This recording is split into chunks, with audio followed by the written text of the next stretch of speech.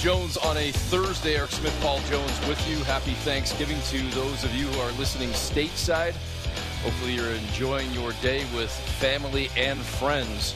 And the Toronto Raptors, Jonesy, will be enjoying that turkey dinner or whatever they're eating today. That much more, considering the outcome last night. And it certainly didn't look pretty early on for the Raptors as they trailed big in the first quarter, second quarter, going into the half. Giving up 70-plus in the first half, and it was, again, not looking great for the Raptors, but a big-time turnaround in the second half of that ball game, especially into the third and fourth quarter, and Precious Achiuwa with a monster third, scoring all 17 of his 17 points in that third frame, and the Raptors just put the foot down in the final quarter en route to a comeback victory, 126-113. The Raptors shoot just a hair shy of 53% against the Grizz, and now it sets themselves up, the Raptors, for a chance to finish this road trip at 500 if they can take care of business against the Pacers tomorrow night. That's the final of 6 games on the road for the Raptors, but last night, man, it certainly looked good when things started clicking after half. Well, it was a classic road victory. You take a lot of shots early. You take a lot of blows early. You kind of fight off the ropes, hang in, and then get your legs under you and lean them out at the wire. It really was. And although the defense wasn't great all night, they held Memphis to 42 points in the second half, 7 of 21 in the fourth quarter. I thought their activity was terrific. They got big offensive performances from Gary Trent Jr. in the fourth quarter, and you talked about Precious Achiuwa in the third quarter. They did a really nice job, and I continue to be impressed with Gary Trent Jr. for a number of reasons. Somebody's really taught this young guy, how to play the game. They really have. He just go and watch video. He runs the court, and when he gets close to shooting an area where he thinks he's going to get a shot, he crouches. His butt goes towards the ground. His knees get bent. Yeah, shot ready. Hands are out, waiting for the ball, kind of putting up a target where I want it, right in the shooting pocket, and knock shots down. And it just looks like he doesn't rush. The stuff he does is it's quick, yet it's deliberate and controlled. He doesn't take off-balance shots. Even when he takes a runner or a floater, he's under control. I just continue to be impressed with the young man at the offensive end. And then his defense really impresses me because I never thought of him as that great a defender. I knew he was kind of, position-wise, and he could be pesky, as they put it, but he is showing me stuff defensively with his active hands, knocking the ball away, deflecting, and then following it up. It's not just good enough to knock it away. He wants to retrieve the loose ball. So I've really been impressed with him. And I loved what Precious did last night, coming back to Memphis as a guy who is from that area. He had people in the stands. He probably had to, fork out of his pocket for a whole bunch of tickets. He wanted to play well. And after a lackluster first half, he really put it together in the third quarter. It's interesting. Everything we've talked about to this point, we didn't even discuss the performance from the Rook. Scotty Barnes with 17 points, 9 boards, 3 assists on a very efficient 8 of 14. Knocked down a triple last night as well. And Pascal Siakam. The numbers necessarily weren't jumping off the page at you. 5 of 12, 17 points, 7 rebounds, couple of assists. But I thought his defense was pretty solid overall. Jonesy, Fred VanVleet, 23 points, 3 of 7 from distance, 7 assists, 6 rebounds in the ballgame. And another guy, again, numbers not jumping off the page, but finally back in the lineup in the second unit. He was 0 for. His 3 points all came at the free throw line, played only 14 minutes, but I thought Yuta Watanabe's presence on the floor made a difference on both ends of the floor, but especially defensively. Stepped in with a couple of steals and a couple of blocks and showed us yet again, in spite of getting dunked on last year by Anthony Edwards, any great shot blocker, any average shot blocker, any bad shot blocker, any basketball player at any level, you've been dunked on at some point. Why? Because you're trying to make a defensive play, and you're not shying away from the dude that's coming at you because you know what your role is, what your job is, and even at the risk of your ego, which shouldn't matter, you're going to make a play. And to his credit, he tried to go up and block the shot last night. Jonesy got a couple of clean ones, and it comes, just as a quick aside, on a night where Anthony Edwards put down yet another poster, in spite of the fact that they called an offensive foul. And it just impresses me the overall attitude that this dude has. And we've discussed him a little bit here. how much of a difference he could make. And some people are saying, Yuta Watanabe, I mean, come on. Like, it's not like he's going to be the difference maker. It's a piece. It's another piece. It's another long, versatile piece for Nick Nurse to use. And I think Yuta showed last night what he can do and what he can be for this team. I like what he did last year when he was given the opportunity. He really stayed in his lane. Yeah. If you're a kid trying to make a team, or you're the 10th or 11th man and you get your shot, when you get into the game, do what you do best, but endear yourself to the coaching staff by playing defense. And Yuta plays defense. He's aware defensively on the help side. He's good guarding the ball. He does all those things on the defensive end. And then on offense, he's the classic, you run deep and take your man deep so we can throw the ball to the flat underneath. We can throw the out route while you clear out the zone man on that side. He will run the floor. He will stand there ready to shoot if he gets it, spacing the floor, but you don't have to run any plays for him. And then towards the end of last year, he started to get shots and make shots, and it was as if they said, you know what? Start looking for that a little more. You're okay to do that. We're okay with you doing that. And he kind of said, yeah, all right.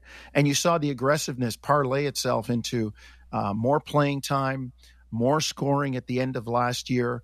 It took him into the Olympics, where he the Olympic team with his native Japan, and he played well there. And he's come back ready to be aggressive with all that confidence. And he made a huge difference last night. It was interesting that Nick waited till the second half to put him in. And there's another guy. That's a former team of his. That's a place where he used to play. So he wants to show well. And, Nick split that time. We didn't see Chris Boucher in the second half. All right, I'm going to give, Watanabe a shot at this. And he played well. And what he does, gives the team an infusion of energy. It's like a transfusion on, we've been on these trips, on the 9th, 10th day of a 12, 13-day trip, and we're tired and we don't even play. And you get to the arena and you're kind of dragging, and I think hence the slow start. But in the second half, Utah's presence made a big difference for the Raptors. Let me give you a couple of quotes here from Nick Nurse after the ballgame. One Nick Nurse and one from Fred VanVleet as well, and I'll give you one from Yuta Watanabe, seeing as we're on that topic. So Nick Nurse on Yuta Watanabe specifically. I thought he was awesome. He ran down some loose balls when we were really having trouble doing that. He kept a few alive at the offensive end. He had a great block, just some really good, hard play. And then following that up, Fred VanVleet, talking about Watanabe and his offense and whatnot. He said, I cussed him out a couple of times for missing a layup, but that's just the relationship we have. I love him. And that's what you love to hear as well. Just the fact that these guys are, they're a team. They're brothers. And they were pulling for this guy to come back. He comes back and instantly making a difference. And Jonesy, on the topic we were just discussing about the block attempts and the energy and the hustle, and again, referencing last year where everybody wanted to laugh about, Watanabe got on a poster because of Anthony Edwards and everything else. Listen, how many guys put Dikembe Mutombo and Hakeem Olajuwon and others on posters too? The greatest shot blockers in the game have been dunked on and had it thrown back in their grill time and time again. And Watanabe, after the game last night, says, I've told you guys, I'll jump 100 times if I can jump 100 times. I'm going to jump 100 times. That's what I'm going to do. He's never going to back down. He's going to contest every shot, and that's the type of guy you want on your team. Well, shot blockers get dunked on because they try to block shots. Home run hitters strike out. And you know what? They go back to the plate and swing big again. And it's the same way. And I love that attitude from the young man. And that's just the fact of it. If you've played long enough, you're going to be in a situation where it happens. So I love what he brings to the team. And, he's a great teammate too. You heard Fred talk about it. You read the quote where, Fred says, I love that guy. He's a great teammate. He really is. And that's the kind of, character, culture type guy you want in your organization. Well, and listen, the Raptors are a young team, right? We've talked a lot about this. And when you've got young guys playing the right way, hopefully it's instilling the right habits and a culture within the team as well. And listen, I don't want to, go too crazy after one game over the Grizzlies, But to me, in the middle of a road trip, when you're scuffling, when you've been gone for a week and a half already, and you've only got one win to show for it, and you're eyeing the end of that trip coming up on Friday, that's a big win last night. And I wonder if it's one that could be a character builder and one that kind of pushes the Raptors forward, as I say, not just into Friday's game against the Pacers, but maybe once you come back home and try and get a little momentum going as the calendar flips to December. And speaking of the young team, here's Fred VanVleet on that very topic. We just play harder, play like we cared. We're a young team, and sometimes it's hard to stress the urgency and, what it takes to win in this league every night. And you can't go out there and go through the motions, or you're going to have a team put 71 on you in the first half, and then you'll be fighting uphill. So luckily we were able to turn it around, but it's not really the way we want to live, going forward. He's right about that, Jones. You can't be giving up 71 in the first half to too many teams. And at the end of the day, too, dust settles. You shot just a hair shy of 53%, but you still gave up 51% to the Grizzlies. So I got to imagine, as much as Nick Nurse was happy with the win today and with the turnaround in the second half, there's still a lot that this team needs to clean up defensively. Well, they were good when they had to be defensively. Like I said, 42 points in the second half, 7 of 21 in the fourth quarter. And it's not an excuse. It's not excusable, but I could see the slow start. I mean, what is that? Their fourth, fifth city they've been in on this trip. And, we've been there, Eric. You get to the arena, you've been on the road 10, 11 days. You're tired. You get there, as I said, we're tired, and we're not even playing. You get there and the game starts, and, we're professionals, but the first part of the game is kind of foggy. You're calling it, and you're not kind of paying attention to the stats, and you're not really tracking the subs as in the time as much as you would when you're more alert. And the players go through it too, and that's hence the slow start. And then all of a sudden, you get a wake up call like, "Hey, man, we gave up 71 points. We're down 14 twice in the first half. Now we're better than that. The other team's crowd is having a good time at your expense." And you're like, oh no. This can't work. And you lock into gear. And I think that's what happened with the Raptors. And as Fred said, look, even Fred's a young vet on this team. It's not like he's an old man, a gray beard in his, mid 30s to late 30s. Yeah, he's been on a championship team, but he's not that old. He's the quintessential young vet that you want on your team, guys like he and Pascal and OG. So it was good that, Fred had a terrific game too. I mean, we talk about Utah and Precious, and I was talking about Gary Trent Jr. Fred was 18, 6, and 7. That's nothing to laugh at. And he made some big shots late in the game. So, yeah, they are young, they are growing, and they got to feel that they kind of escaped with one yesterday. But at the same time, there are no asterisks or check marks on certain wins. They got the win, they got it done. Move on to Indiana, try to come home 3-3 on this trip, and even your record overall at 500. I'm still trying to get over you saying graybeard into the mid to late 30s, because I feel seen, Jonesy. When you talk about graybeard, I feel seen. Athletes. Yeah. Oh, athletes. Okay. Yeah. That takes us out of it. Yeah. That takes us out of it. It's like somebody said that about gray hair. Jonesy, you're a gray hair. I said, I don't have any that stay in there long enough to turn gray. So, yeah. Those are the only ones that stay in for me at all anymore. Keep them. I'll tell you, keep them. Scotty Barnes last night, I mentioned it off the top in the first couple of minutes. He was impressive too, and we haven't really discussed him. Leading rebounder in the game on either side, 9 rebounds for the Rook. And Fred VanVleet talked about Scotty after the game last night as well. I think he had a couple nights where he just didn't quite have it, and that's okay. We've all been there, especially as a rookie. We're certainly asking him to do a lot, and we need him to produce in order for us to be good. But, he turned it around tonight, so that was good to see. But, just the effort and the intensity and the attention to detail, those things got to be non-negotiable, and whatever else comes after that, we'll take it in stride. But just trying to support him as best we can, and I thought he was great tonight from the jump. You know, and Jonesy, we talked to David Thorpe the other day about the maturation and the progression of Scotty Barnes, who's already eclipsed more minutes this season with the Raptors than he did in his entire season last year with Florida State. And I love the fact that Van Vliet, and I'm sure Nick Nurse and the organization in general, challenging this kid to go above and beyond and to not allow yourself to fall into maybe the rookie lulls or to hit that, that talked about rookie wall, to continue to play hard, play strong, and to just don't, I don't think it's necessarily a conscious thing that players decide, but if listen, you're a sports fan, you grew up, you hear about this rookie wall, well then, you know what? Be prepared for it.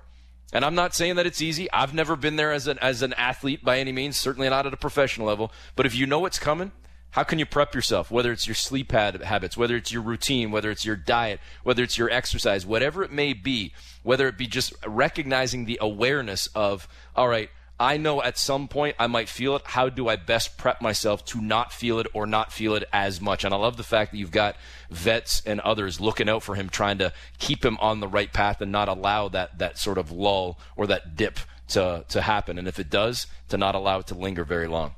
I love what Fred said there when he said, we've all been there. And that's, what the scenario that I outlined earlier, long trip, little kind of malaise off the top, not quite focused, little fatigue that gets you when you're not knowing. That's exactly what it might have been with Scotty. Joining us on the line right now, friend of the show, friend of the station, friend in general from the Toronto Stars, covered the Raptors since day one, author as well, Doug Smith. Smitty, how are you today? Hello, boys. I'm good. Thanks. How are you guys? All good, Smitty. Good. Doug, what stood out most for you last night, especially in that second half? Because we've talked about so many individuals that it's hard to highlight just one guy that made such a difference. It truly was kind of the collective, wasn't it? Yeah, and they just guarded better. They just tried harder. That was the thing. Memphis is always going to give up points, and we knew that going into the game, and they needed to stop them. And in the second half, they actually tried to defend. They were connected. They were closing out on shooters. They shut down the paint a little bit, and Nick said after the game, we just played harder, and that's all they had to do. And that's the thing about this team. It's some nights some nights are going to be bad, some nights are going to be good. It's not very often you get bad and good in the same game. They had it, Smitty, last night for sure.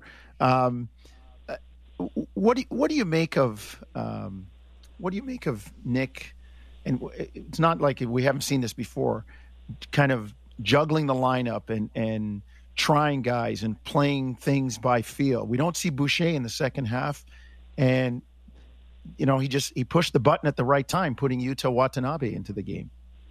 Yeah, he rolled the dice with the guy he thought could help him, and then he said he stayed with him, which is what he does. Chris gave him nothing in the first half.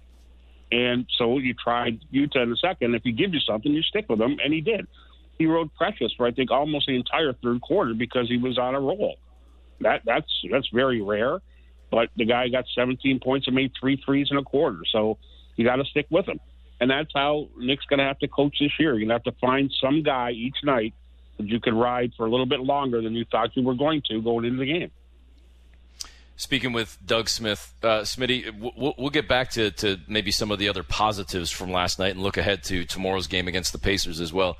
At the risk of focusing on a negative, do we at some point need to start being a little bit more concerned about Chris Boucher, or do we think that he'll eventually figure things out? Because he does not look even close to the player that we saw last year. Oh, I think there's concern. He's played maybe 2 good games this year that have been really Chris Boucher-ish kind of games. Other than that, he's been rather uninvolved. I haven't seen him run and dunk and transition maybe once all year. He caught a lot of lobs. Now he's playing a little bit of a different position, so that's a factor. But I think there's some concern there because I think eventually Watanabe is going to beat him out for that job. When there's all the bigs are available, it's going to be Birch, Achua, and Yuta. And I think Chris will play, instead of playing 12 minutes a night, he might play 5. He's going to have to be productive in those 5. And until he shows that he can handle those 12 or 14 and have an impact on games. Doug, I want your thoughts on a couple guys. The Raptor bench has not been great this year, but they came in last night, and I thought, they gave him they weren't outscored and as badly as they have been in the past. I mean, yeah. Like they were part of the hanging in. The bench gave them 26 points last night. 32-26 Memphis outscored them, but it wasn't the horrific, difference gradient that we've seen in the past. Right. And I thought Mihailovic was good. I thought Malachi Flynn was really effective too. He only played 11 minutes, but again, and Nick tends to go towards bigger, longer guys. But when Flynn's in there, I think he's really effective. He has been, and I think it's hard on the way this team is built to play all those point guards. Like last year, you played Lowry and Van Vliet together, so they needed a third and maybe a fourth some nights.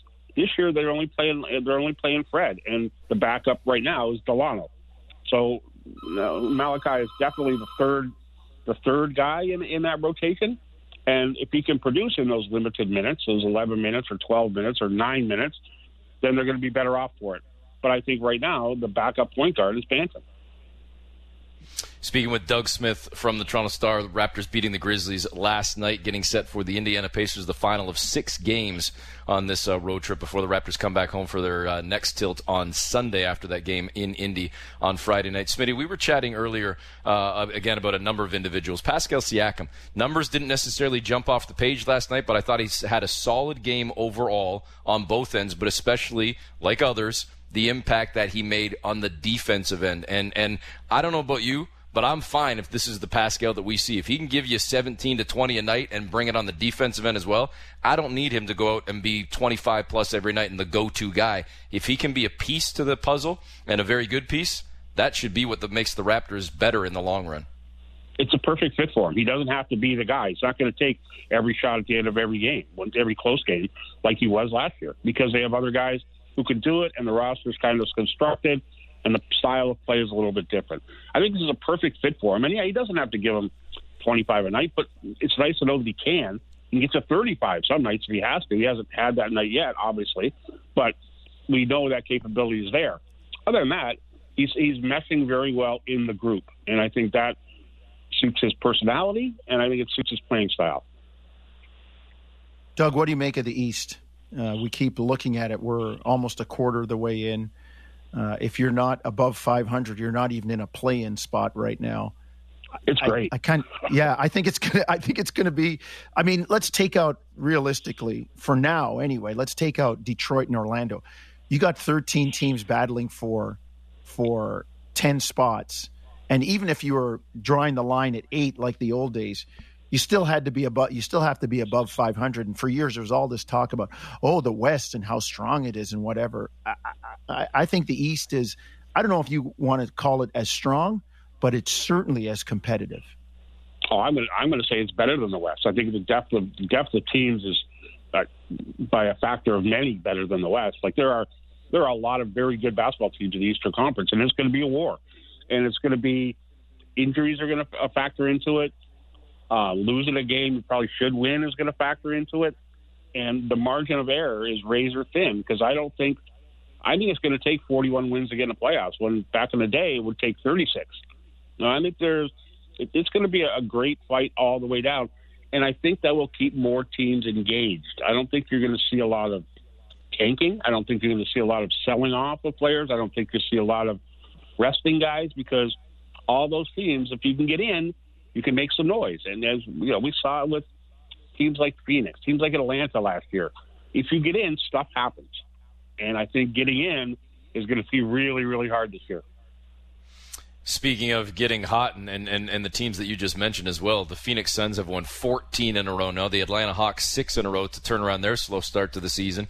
And the Milwaukee Bucks 5 in a row now as well to turn around their slow start. So with that said, Smitty, Cleveland's the most obvious choice, and they've already free fallen. They're down in the 11th seed. When you look at some of those top-tier teams, whether we're talking top 4, top 6, top 8, is there one or two, Smitty, that you're pegging to say they might be due for a dip, or do you think that a lot of these teams can sustain this all season? I'm certainly not convinced on Cleveland at all. I think they're good, but they're very, very young and they're very, very unproven. And when it gets tight in April and May, I don't think they're going to be there, or March and April rather. I'm not entirely sold on Charlotte right now because I'm not sure it's sustainable. Again, they're pretty young, and we're not sure what they're going to be at the end. I think, they're certainly in the conversation for the play-in spots. But I think if you're looking for two to drop out or down a little bit, those might be the two. Other than that, it's still, we're a quarter of the way through the season, so it's not really early, but it's still kind of early. Teams are still sort of shaking out what they are, what help they might need, what help they might want to give to take a step back, to take a step forward next year. So I think we don't know yet, but if you had to pick two, to me, that we're going to drop out, it would be Cleveland, and I'm not sold at all on Charlotte.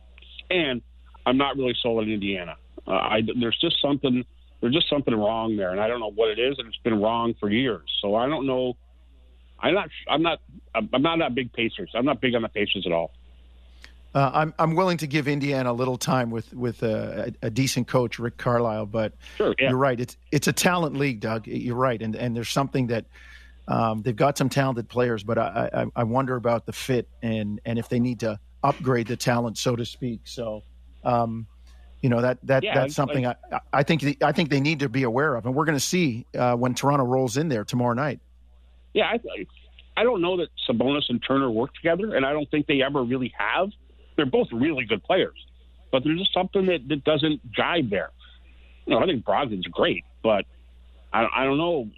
There's just something there. I know Rick's a really good coach, and he'll get the most out of them, but I think there's a mix there that just doesn't work. It hasn't worked for a while, so I'm not sure it's going to work as this season progresses.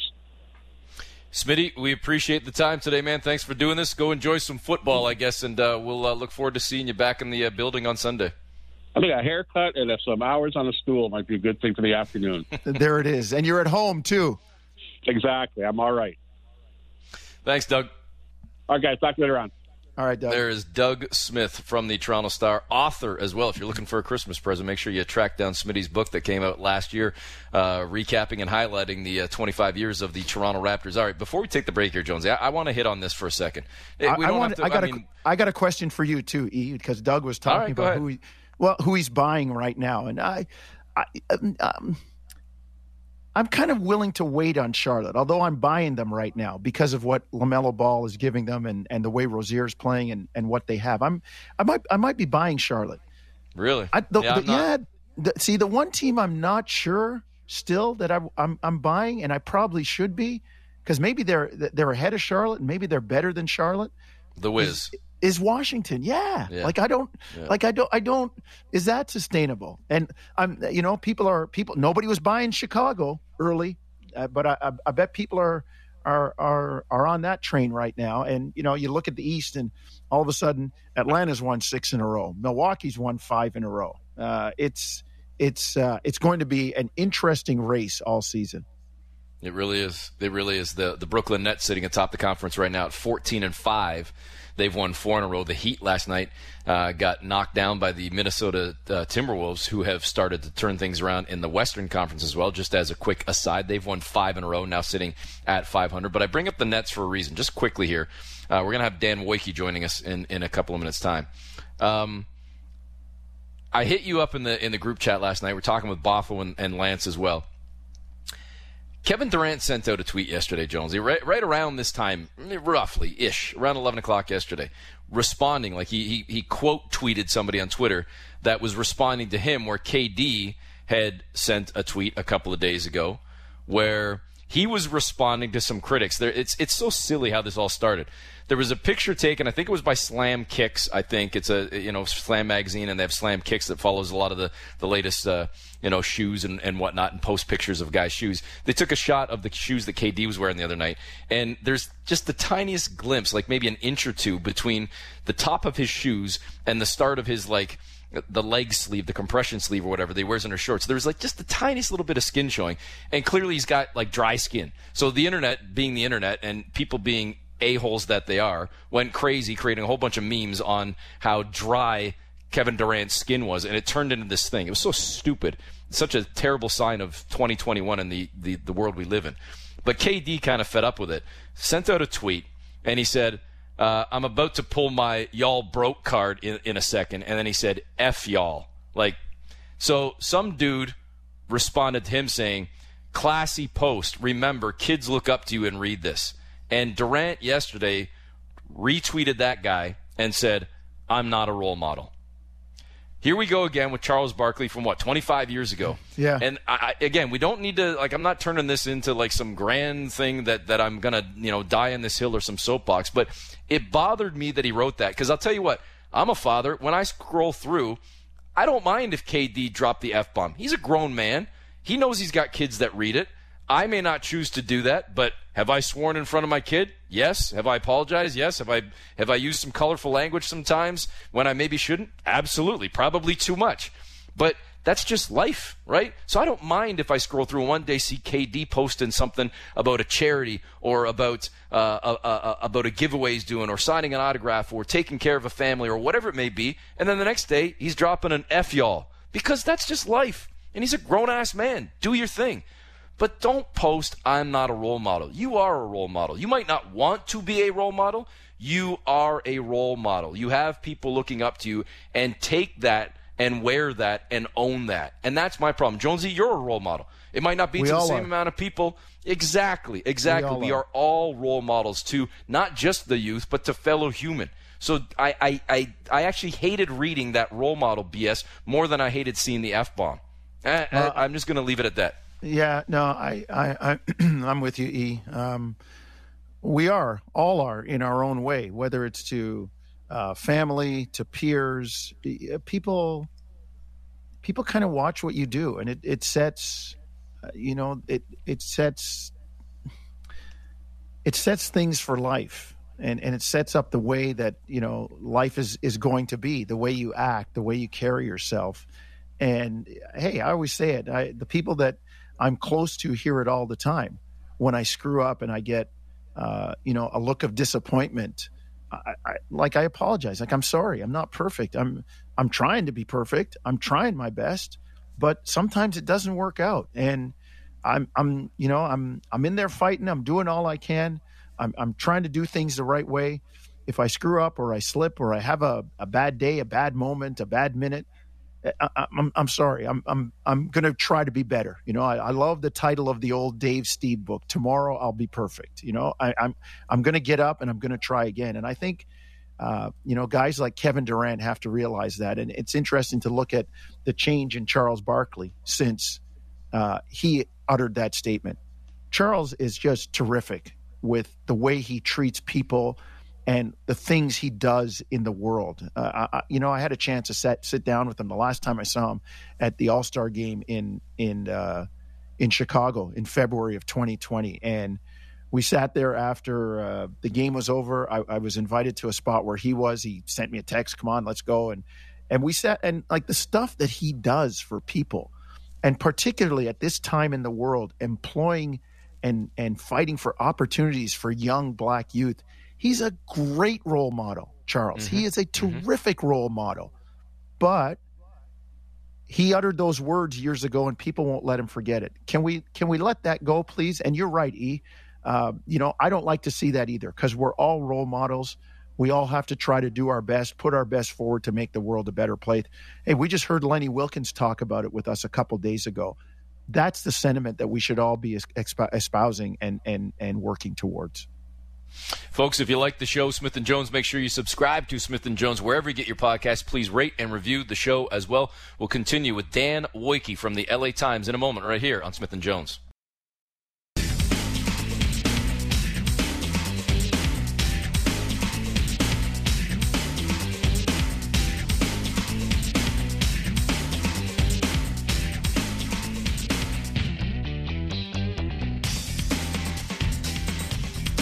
Back on Smith & Jones, Eric Smith, Paul Jones with you. Subscribe to Smith & Jones wherever you get your podcast. Please rate and review the show as well. It is Thanksgiving stateside, and unless he's traveled to go see family, which is certainly very possible, our next guest has woken up early for us. But that said, I believe he's got a young one at home, so he might have been awake for like 2-3 hours already.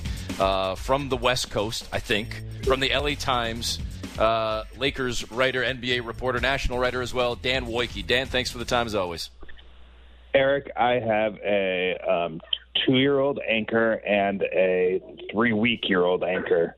in the house currently right now. So yes, I've been up. There's one of them. Yes, I've been up, and no, I'm never going anywhere again. Ever. It doesn't feel like. So happy Thanksgiving. Dan, we're both a little bit ahead of you on the father spectrum, and you know how they torture prisoners of war, right? That's lack of sleep. Yeah, so it's funny. I'm like weirdly like in the phase of baby number 2 where I'm actually sleeping a little because it's like I can't do anything, right? Like I wake up, I change a diaper, and I go back to bed, right? Like there's not a lot I can do. I am though in the secondary, like where you know I feel badly talking about him. He's sitting right here, but you know the older one is you know hitting his terrible 2 phase, and it's like I'm getting all the cardio I could ever need, just chasing him around. He's climbing everywhere. He's saying things like free solo. I think he saw that movie on accident. So like now he's just like scaling things and like it's just total chaos.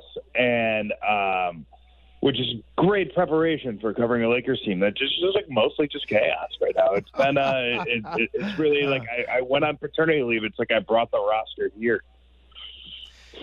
Dan, just as a quick aside, and then we will talk basketball. I don't know about listen, Jonesy's even well ahead of me on the father scale and the kid scale, and he's also got 3. I've only got the 1. I managed to somehow escape the terrible 2s, but the effing 4s, the effing 4s, the FU 4s. Oh my God, that. Just you got. I don't know if it hit you, Jonesy, but that's when it hit this household. Somehow, some way, 4 became just terror, just an absolute terror. So 4 was tough, but at that stage, Eric, we could still play man to man. You can double team. Dan's still playing man to man. I've gone to zone, and once you're playing zone, man, it's tough. It's tough. It's can't play really zone. Tough. It only works for Syracuse. It's the only place it works is where you can play zone. You can't do it in your house. And you know, I mean, look, when you're playing, I mean, you can do like the box and 1, Eric, which is like, you know, you've got the 2 defenders in the house. Switching from that to man it's a real. Like, we've taken a divide and conquer approach. I don't even think the 2 kids have met yet. That's the way that I've approached trying to deal with this. It's just like, get them out of the house. Let's go. We'll run errands. We'll do whatever we can. We'll listen. Hey, Dan. Whatever we can listen to, and that's been our plan. I hope they like each other when they finally meet. Dan, the Lakers are playing like they haven't met either. I mean, they're 10-10. They're 10-10, and I'm just dying to see what they're going to do when everybody's healthy. How this works. Like now that LeBron's back, like is Russ going to stand in a corner? What's going to happen? Okay, so I think right. Like, so the caveat here is that I've been watching the Lakers. I haven't been with them on this most recent road trip. I've been kind of viewing from far, and it's been actually like an interesting way to watch them because I've gotten to kind of take the 50,000 foot view. And I think one of the things that struck me most, right, is just like how Westbrookian of a team they've been. And, I think, Jonesy, to your point, right, is like, I don't think Russ is just going to stand in the corner. I don't think that's possible. I think he is too gravitational of a player. Because of how hard he plays, because of the fact that he's your point guard and the ball is in his hands and he is their point guard, even with LeBron, like he is still a guy that is going to be asked to play make a lot and stuff like that. I mean, I think, it kind of worked sort of well late against the Pacers. Westbrook hit some big shots and then he also deferred at the right times. But man, when I watch them, they feel like look, he's not overtaken LeBron necessarily as to like whose team it is. It's LeBron's team. But right now they look like a Westbrook team. They play very fast. They turn the ball over a lot. There's a lot of chaos sort of, and there's a lot of good and a lot of bad. And I think, to me, that's been sort of the most interesting thing watching them is trying to figure out right? Like when this happens, when you put three stars together, who's the guy that steps aside? And it's not Russ. And that's not to say he's selfish or anything like that. It's just like, I don't know how you tell a guy he's the point guard and it's a guy like Russell Westbrook and then you say do less. I don't know that he knows that speed. Speaking with Dan Wiki from the LA Times, Dan, Frank Vogel. Yeah. I thought it was a weird fit from the beginning. And, I mean, listen, the guy went out and got a championship, but I just didn't see Frank Vogel as an LA guy, as a LeBron guy. And I'm not here to tear the dude down, but long term, is he going to be able to be the right guy to hold this all together and all these personalities? Or if things start going sideways, more sideways than 10-10, is that where the first shot is fired? I mean, I think right now, right, like I don't see always, right? I mean, the GM doesn't fire himself, or whatever. And I think when I look at this situation, though, I don't know that I necessarily view it as personality issues as I view it more as like personnel issues, to be totally honest, right? Like this is a team that this offseason made a real conscious decision to become better on offense, to become more dynamic. They felt like they needed more talent. They saw what happened with injuries to Anthony Davis, LeBron James last year. They didn't want a single injury to necessarily derail their season, with the caveat, of course, that, obviously, like they know they need LeBron and Anthony Davis to win. But they wanted to have more firepower, right? So they go out, they had Russell Westbrook, they had Carmelo Anthony, and then as they're shopping around kind of on the fringes of free agency, they had guys like Wayne Ellington, Malik Monk. They bring back Talen Horton-Tucker, sort of at the cost of letting Alex Caruso walk. And it's like every decision they made was kind of more offensive-minded. Here's the issue. The Lakers did indeed get worse on defense, right? They have just eked out of the bottom third of the NBA. But the problem is they stink on offense, guys. They are, despite shooting it pretty well, they are, I think, like 24th right now in offensive rating. They are very clunky. I think, the encouraging thing last night was it was like, oh, finally they got like a great performance from one of their great players. And look, they're 6-3 when LeBron James plays. And that solves a lot of problems. But I can tell you that those wins have not looked easy. Nothing has seemed easy for them this season. And that's an issue. You guys know this, right? Like there are nights in the NBA, especially when you're a super talented team. Look at the Warriors, right? And that is a team that has talent and also just tremendous fit.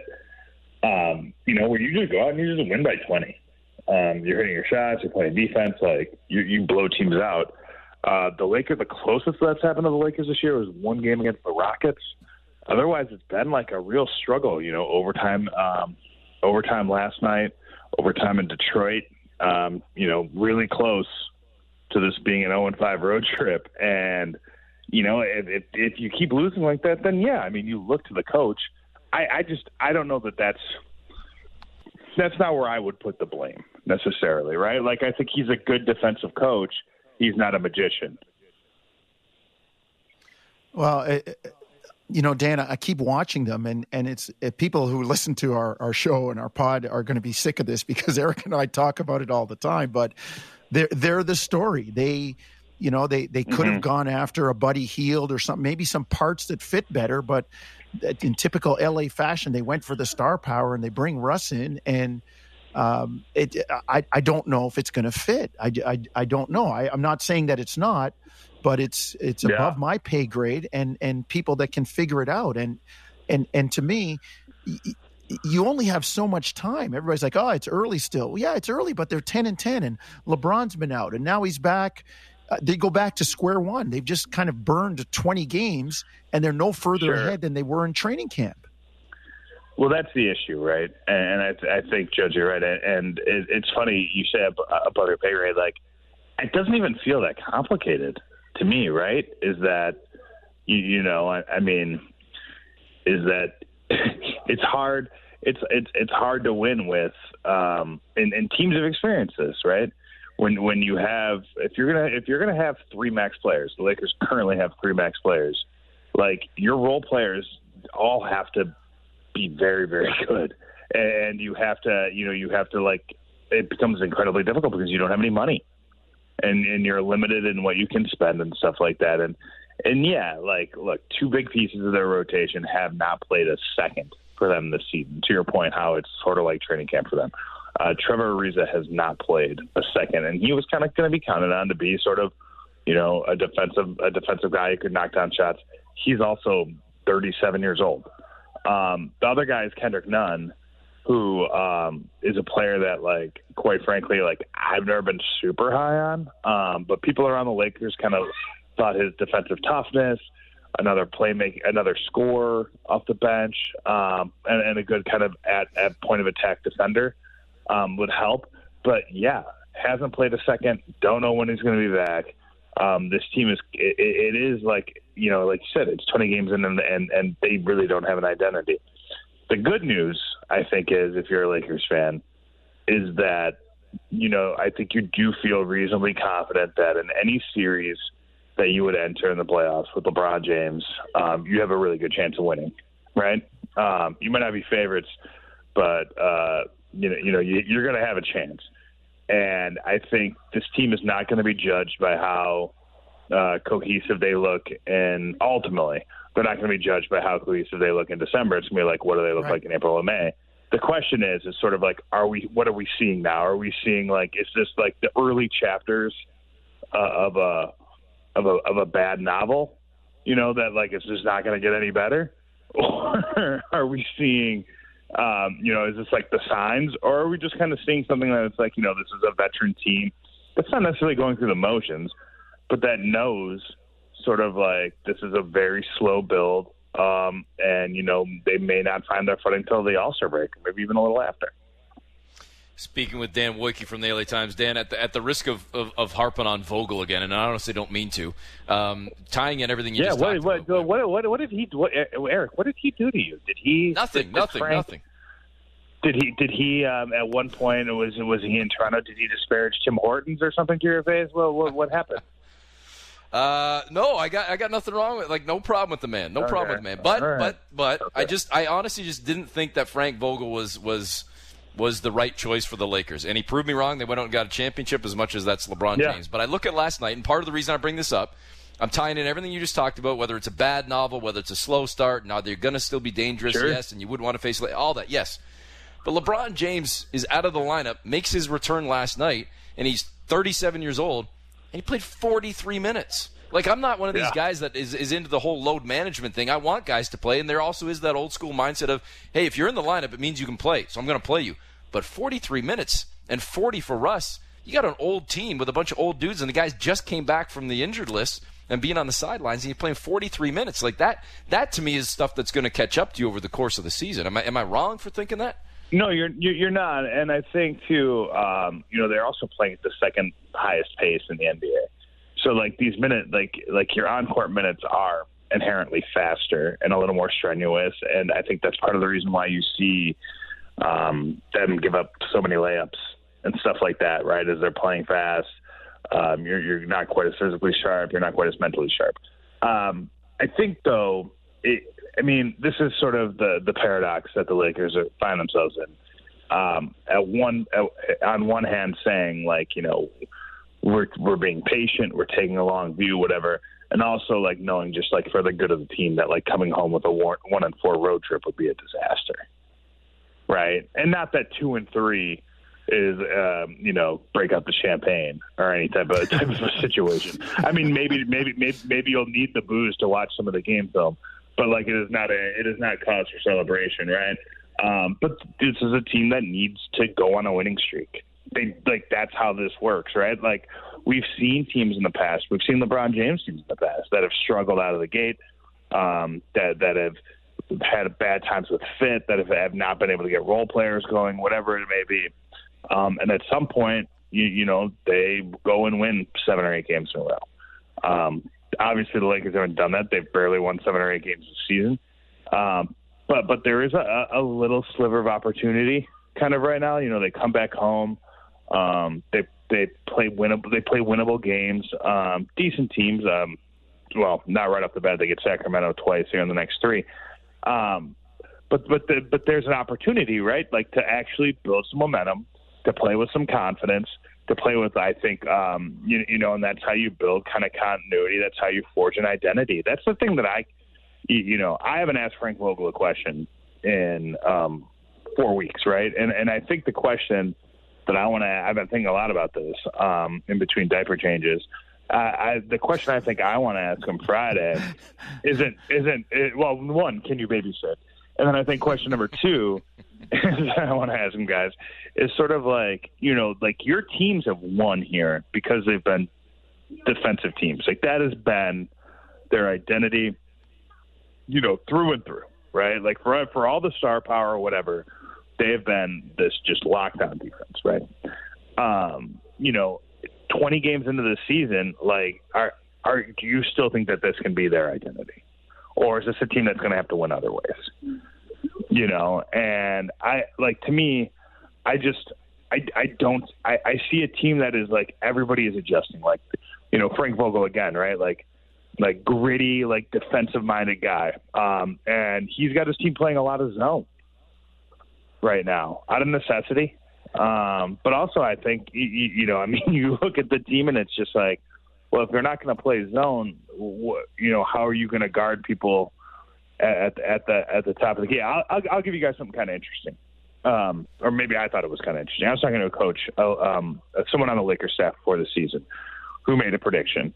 And they said, I think we're going to be the NBA leader in block shots this season. Right. And I think you hear that and you might think, oh, that's because they've got like great rim protection. No. And it wasn't why. It's because they're going to they're going to just be like constantly having to try to swat at layups because they're not going to be able to guard anybody on the perimeter. I think they're second or third right now in blocks. And that's why. If you watch them, their point of attack defense isn't very good. It's why they have to start Avery Bradley, who the Warriors waived on the last day of the season, the last day of the training camp, right? Definitely not in the Lakers' plans to begin this season. That's 1,000% an admission that like we just don't have defensive firepower. I don't know where they find it. I don't know that they can go back in time and maybe decide that paying the luxury tax for Alex Caruso would be worth it, or going deeper into the luxury tax would be worth it. It's still a confounding decision to me, but man, this team needs someone that you can just put on the ball. It's just opposing guards just have huge games. Dan, we appreciate the time today, man. We've got to step aside, but go enjoy your Thanksgiving, your day of football and diaper changes, and we'll talk again soon. Thank you. Hopefully those 3 things don't interchange too much. Hopefully I can keep them separate. Yes. I pray for that as well. Great to chat, best, Dan. Got to have you back. Yeah, good catching up. See you guys soon. All right. Yes, Bye-bye. sir. There's Dan Wojcicki from the LA Times. Folks, if you like Smith & Jones, make sure you subscribe to the show, the podcast, wherever you get your podcasts. Rate and review as well. Smith & Jones right here on Sportsnet 590 The Fan.